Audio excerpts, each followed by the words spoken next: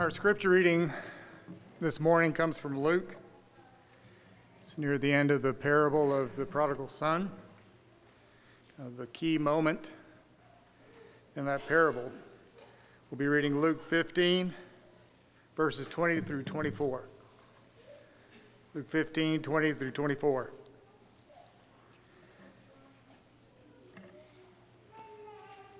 I don't think this will get to y'all by now, right?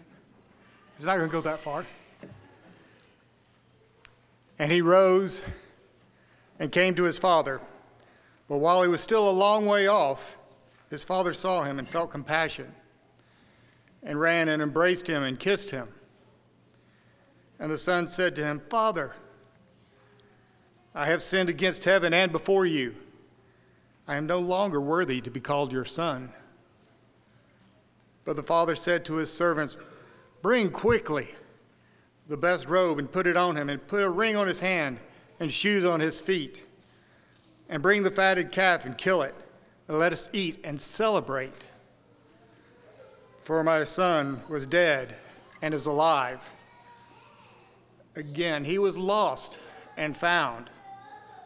And they began to celebrate.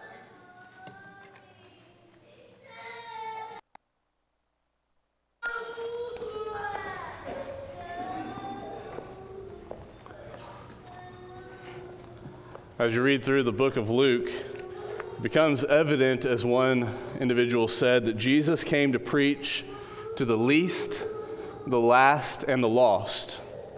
That as you look through the book of Luke, that you see in a number of places that Jesus is concerned about those that are overlooked, about those that are hurting, about those that are in need, about those that are looking and searching and looking to find what it is that God wants them to find.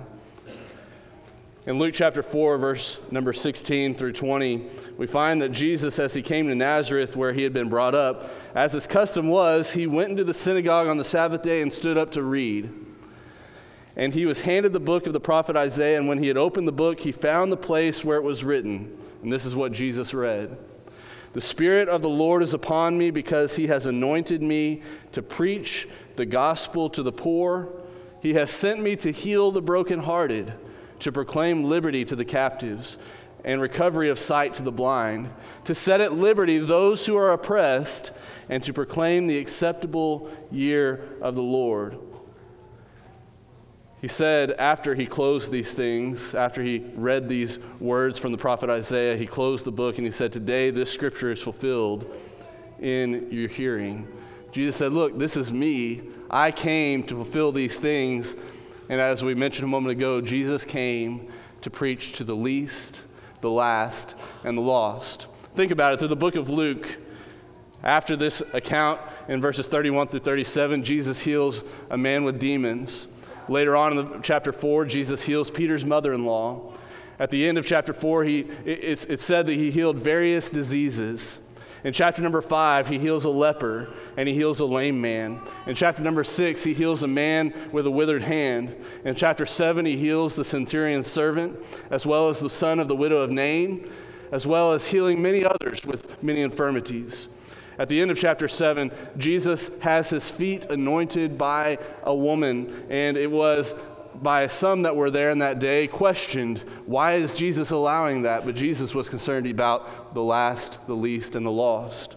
In chapter number 8, he heals a demon-possessed man. He raises Jairus' daughter. He heals the woman with the issue of blood. And then in chapter number 10, he tells the parable of the Good Samaritan. Jesus is concerned about the least, the last, and the lost. And then we come to Luke chapter number 15, our text for this morning. Open up your Bibles there. You've perhaps already read that this week. I hope that you're keeping up with your readings in our Reading in Sync program, in which we found this week to be our theme, the love of God, and how we focused upon the love of God. And we read those words from Scripture that emphasized particularly that God is love, 1 John chapter number 4. And as we see in Luke chapter number 15, we find that Jesus tells 3 different parables.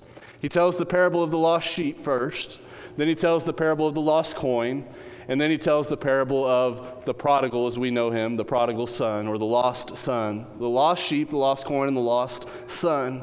And as we look at each of these parables, we're reminded of some great lessons, and we see some things that are very important for us to glean as far as principles about our own lives. But we would be amiss if we didn't stop to notice that these particular parables are about God. They're about the God who loves us. And in keeping with the theme, the love of God, we would do well to remember that God loves all people, even, dare we say, those that stray. Those that stray. We might put it this way: our God is a God who loves no matter what. A God who loves no matter what. Don't misunderstand. I'm not trying to say that straying sheep are right in the sight of God, because the very idea of a sheep straying indicates that it's not with the fold, it's not in the presence of God.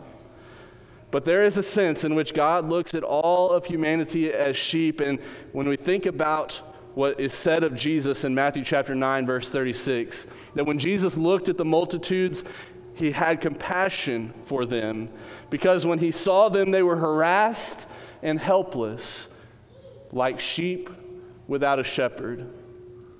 Jesus is concerned, again, about the least, the last, and the lost. Let's consider some principles, some lessons from Luke chapter number 15. The first thing I want us to consider is that God is concerned about all sheep, especially those that are lost. Notice Luke chapter 15, verse number 4. What man of you, having 100 sheep, if he loses one of them, does not leave the 99 in the wilderness and go after the one which is lost until he finds it? Something very remarkable about the second part of verse number 4 that maybe we don't think about often enough. We think about the fact that God loves us.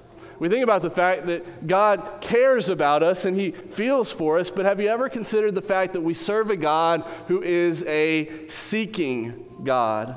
One that goes out and takes the initiative to look for those that are lost.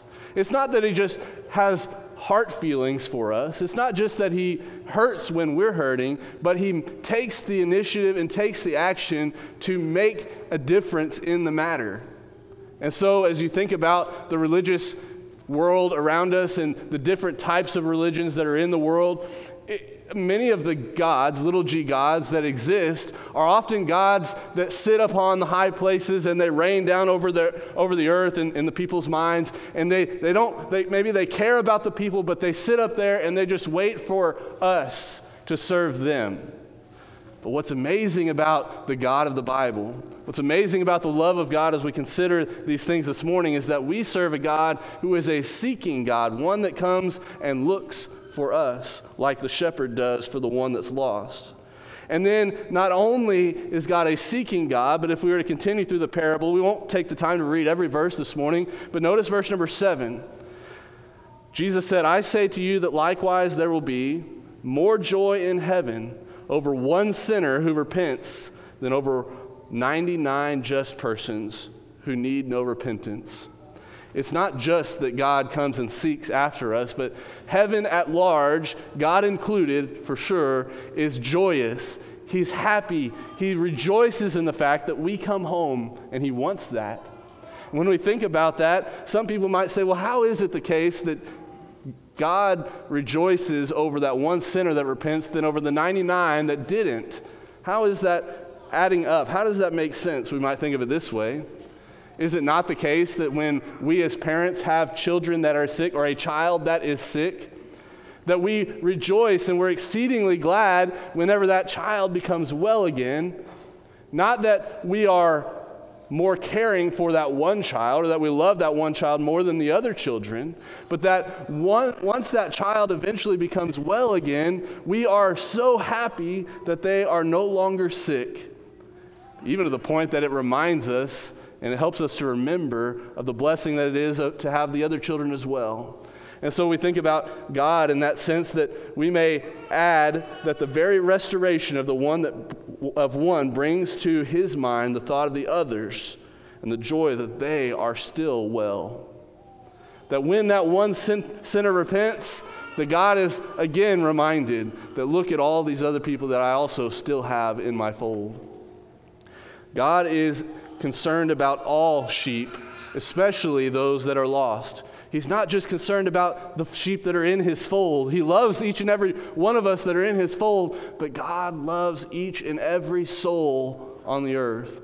One man said, "You'll never look into the eyes of another human being that does not matter to God." As you think about this God that we serve, God is concerned about all sheep, especially those that are lost. Consider next that God is concerned about all sheep, no matter the cause for why they are lost. No matter the cause for why they are lost. Remember we said there's 3 parables in Luke chapter 15, the lost sheep, the lost coin, and the lost son? Some have observed it this way, perhaps, that the lost sheep is a wanderer, one that knows that it's lost and wants to return, but it doesn't really know how. It gets out there on its own and it realizes, the shepherd's not around, the rest of my flock's not around. I know I'm lost, but I don't know how to get back to my shepherd. But then we consider the coin, and the coin is lost, and we might say, this particular coin is not necessarily a wanderer because it doesn't spring up legs and walk off on its own, but rather that it's lost because of someone else's influence. It's lost because of someone else's influence. Someone else lost that coin. Now don't misunderstand. We're not implying that you and I are lost because of someone else. Every decision that we make, every wrong choice that we make is of our own accord, and we are going to give an account for the things that we do.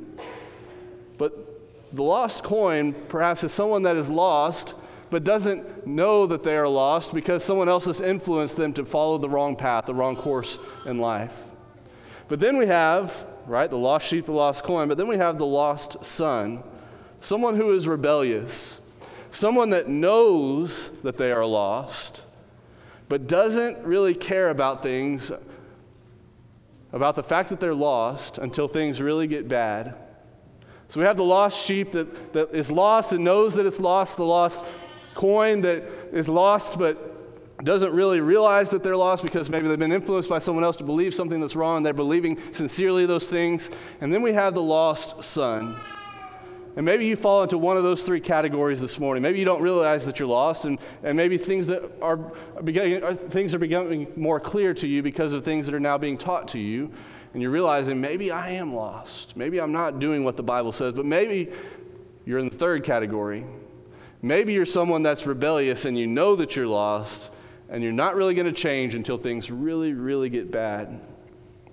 So some great things to consider, that God is concerned even about those people, even about the ones that are rebellious. He doesn't even write them off, as we'll find out about the lost son here in a little bit. So God is concerned about all sheep, especially those that are lost. God's concerned about all sheep, no matter the reason for why they're lost. Consider next that God is concerned about all sheep, no matter how much it will cost. Think about this. Consider the costly effort that the shepherd, that represents God in this parable, goes to. The shepherd in Luke chapter 15, when he realizes that there is a sheep that is lost, he leaves where he is. Which man of you having 100 sheep, verse number 4, if he loses one of them, does not leave the 99 in the wilderness? He doesn't just send a hired servant to go look for that sheep. He doesn't sit up on his own hillside perch and say, hey, look, I need you to go down there where that craggy rock is in that dangerous area where someone might be hiding, that might be a thief, or there might be a wolf or a bear or whatever it may be. I'm going to send you to go look for that lost sheep. No, God, our God, he leaves, think about Jesus, he leaves his lofty hillside perch and comes to this earth to search for those that are lost. Not only does he leave, but he goes. What is that? What's the difference? He doesn't just look as far as he can see. He doesn't just kind of take a few steps this way and I don't see that sheep over there. Instead, he leaves where he is and he goes to look for it. And he doesn't just look for it for 15 minutes or just enough time that maybe he thinks, I might have seen it by now, but it's probably lost, maybe got eaten by a wolf at this point. But he goes, notice the next phrase in verse 4, until he finds. Until he finds. There is no limit. He doesn't go until lunchtime, or he doesn't go until dark, he doesn't go until fill in the blank. He goes until what needs to be done is done. And then once he finds the sheep, what does he do? That stinking sheep starts to kick it. Come on, where have you been all day? What does God do? What does the shepherd do? He picks up that sheep and he lays it on his shoulders. He doesn't whip it or kick it or make it walk or drag it back. He carries it home. And then, not only that, but he rejoices. He's happy to do it. He's glad that he's been found. He doesn't seem to be irritated that he had to go out of his way to find this sheep. Instead, he rejoices to the point that he calls his friends to tell them about it. And he says, rejoice with me. His joy doesn't cease once he returns home, but he gets home and he calls his friends and he says, look, I want you guys to be happy as well that I found this lost sheep. Consider the costly effort that Jesus, the shepherd, that God, our good shepherd, goes to find the lost sheep. But also consider the costly risks. When he goes to find that lost sheep, he's leaving the other 99. There's some risk associated with going to find that lost sheep. With the lost coin, the woman, as she's seeking to find the lost coin, notice what is said of her. She lights a candle to find it, and she begins to burn some very important oil. She's investing some money by way of the oil to find some other money. There are some costly risks associated with this individual looking for someone that is lost. And then consider the attitude despite the cost. The attitude of the father, the attitude of the shepherd, the attitude of this woman despite the cost. Notice the attributes of the father. He is fair. Verse number 12 in the parable of the prodigal son, this father divides evenly his portion. Verse number 17, he is just. Even his servants had bread and to spare. Verse number 18, he is merciful. The son recognized that his father was the kind of man that would take him back, even considering what he'd done. This father is anticipatory. He was looking and longing for him, looking down the road, hoping that that son would come in verse number 20. And when he finally does come, he's tenderhearted and he's compassionate. He felt compassion on that son. He's not vindictive or overly suspicious of the son. He gives him the benefit of the doubt. He doesn't say, hold on just a second, I'm going to make sure that you can prove that your apology is real and that it's true and trustworthy. He's not petty like that. Instead, he's forgiving. We find that the father's apology is immediate, despite the son's demands in verse number 12, despite the son's wastefulness in verse number 13, despite the son's sinfulness in verse number 13. Have you ever stopped to think about the fact that in the Jewish culture, that an individual that was associating with pigs was doing something that was of the lowest idea or concept of their imagination? Because Jews looked at swine, they looked at pigs as something that was dirty, that was foul. And here was this man's son who had gone and wasted his living to the point that he was now eating with the pigs in the pigsty. But God, represented by the Father, looks at his son and he forgives him despite the sinfulness. He forgives him despite his pride, that he didn't just come back immediately as soon as the stuff was wasted. He kept living in that bad living. He kept living in the pigsties despite the son's pride. The father still forgives him despite the cost of the reunion.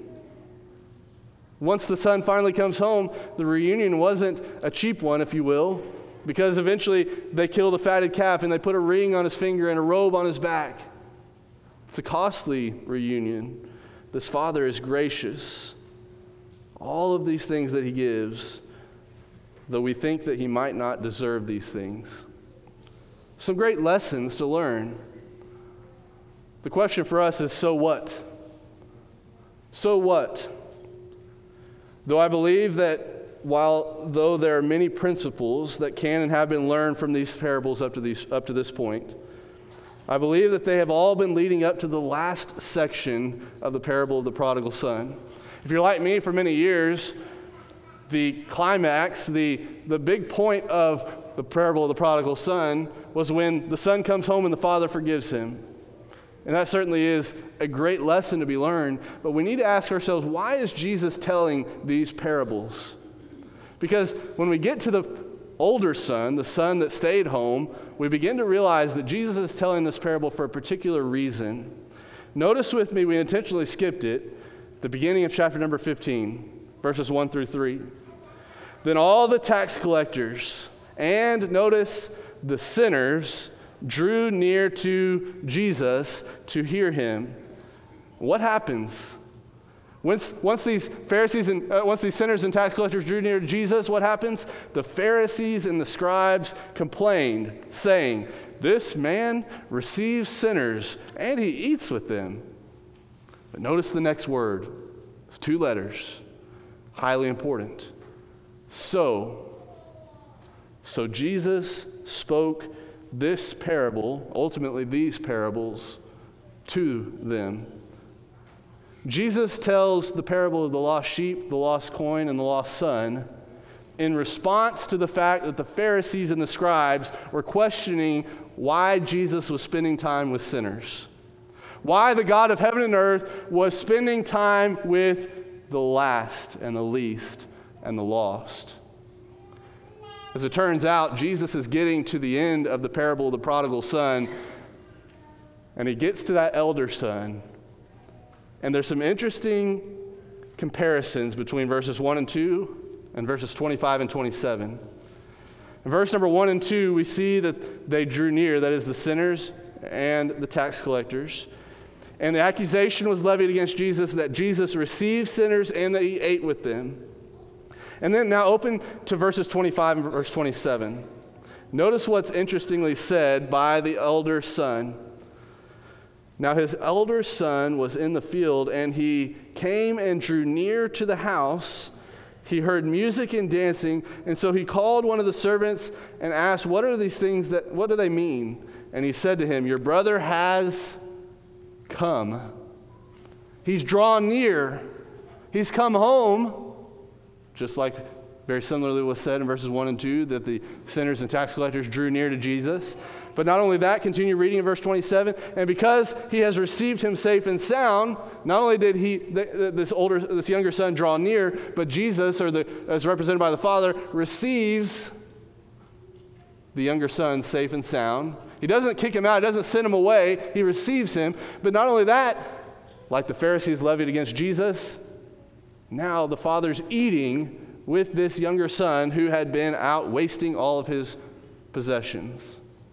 You see the parallels in what Jesus is saying about the parable of the prodigal son with regard to the older son and the attitude that he had about the younger son, and how the father received the younger son back home, and now he's eating with him, just like the Pharisees and the scribes were saying, wait a second, Jesus is receiving these sinners and tax collectors. He's receiving them, and not only is he receiving them, but he's eating with them. What's the deal here? The point of the parables is this. Jesus' attitude is represented in verses 4 through 24 in the way that the shepherd goes and finds the lost sheep, in the way that the woman goes and finds the lost coin, in the way that the father welcomes the son back and receives him. And the Pharisees' attitude is represented in the older son in verses 25 through 32. The attitude of the older brother was the exact attitude of the Pharisees and scribes toward the sinners that Jesus was receiving. The older son said, "These many years I've served you, Dad." But apparently he was only serving for acknowledgement. The older son says, I never disobeyed a single command. But apparently the older son was only obeying for affirmation. He said, yet you never gave me a goat that I might celebrate with my friends. Apparently he was only serving for reward rather than sonship. He says, but when your son, he doesn't say when my brother, he says, when your son came home, you killed the fatted calf for him. Apparently, the older brother was only serving his father for preeminence, at least it seems. Think about the Pharisees. Were they serving God because they had the right heart? If you've been with us on our Wednesday night Bible study, we've been talking about the Sermon on the Mount, and that was the point of Jesus' sermon. Unless your righteousness exceeds the righteousness of the scribes and Pharisees, you will by no means enter the kingdom of heaven. And Jesus is saying, look, you're serving me with your lips, but your hearts are far from me. And Jesus is saying the same thing here about the older brother. Look, you're serving to get reward. You're serving to be affirmed. You're serving so that you might have others see you. You're serving so that you might be rewarded by the fatted calf or with a fatted calf. And so we need to ask ourselves this morning, in light of what we see about our God, and the fact that he welcomes sinners home, and not only does he welcome them home, but he goes out and finds them, and he lights a candle until they're found, and he, as soon as they make their way down the road, he runs to them and embraces them. What does God want me to know about him? God wants me to know that he is concerned about me, even me, a sinner. God wants me to know that he is concerned about me despite, no matter the reason why I am lost. God wants me to know that he's concerned about me no matter how much it cost him. Romans chapter number 5 talks about the fact that God, while we were yet sinners, Jesus died for us. While we were sinners, Jesus died for us, demonstrating, communicating to us that he loves us and is concerned about us no matter what we've done. It doesn't absolve us of the responsibilities for the wrongdoing that we've committed. It doesn't say, oh, God loves us no matter what, and so therefore I can just continue on in my sin. That's the point of Paul goes on to continue to argue in Romans chapter 6, shall we continue in sin that grace may abound? Certainly not. But what Paul is arguing there is that God loves us. He sent his son and demonstrated his love in that he sent his son, despite the fact that we were sinners. He loves us even when we are sinners.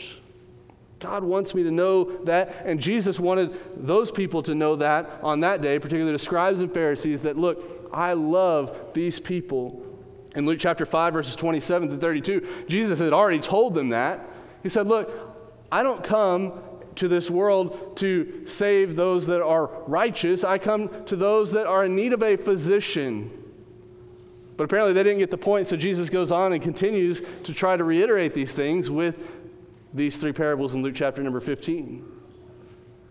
What does God want me to do? He wants me not only to know what God is and is the fact that he's concerned about me, but he wants me to act like the prodigal son acts when he comes home. He wants me to know that when I am astray, that when I've gone by the wayside, that God still loves me, that God still wants me to come home. That might be you this morning.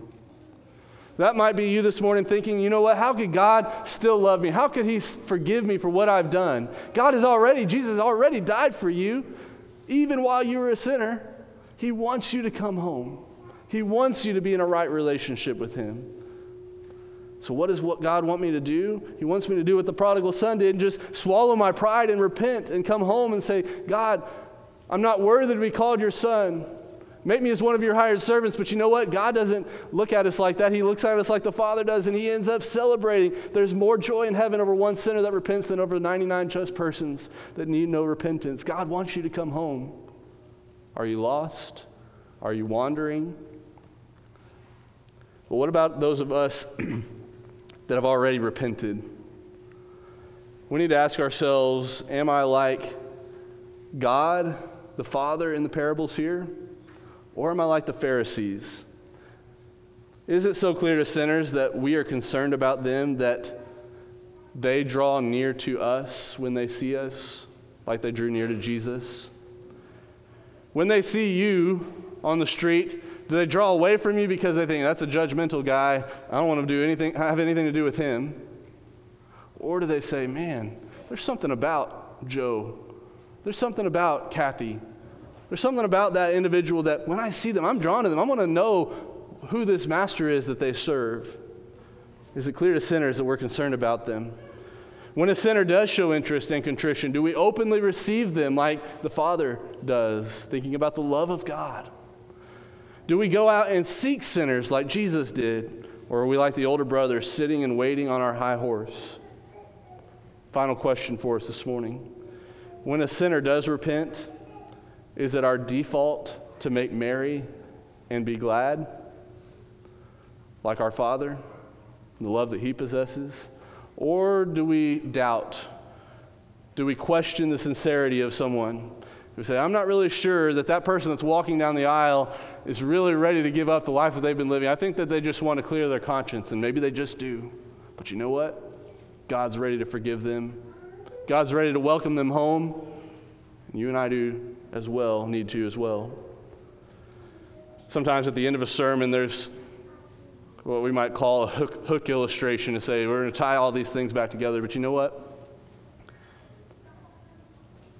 There's no illustration, there's no hook that could be better than just thinking about the sacrifice of Jesus and what He's done for us, the love that He's demonstrated to us.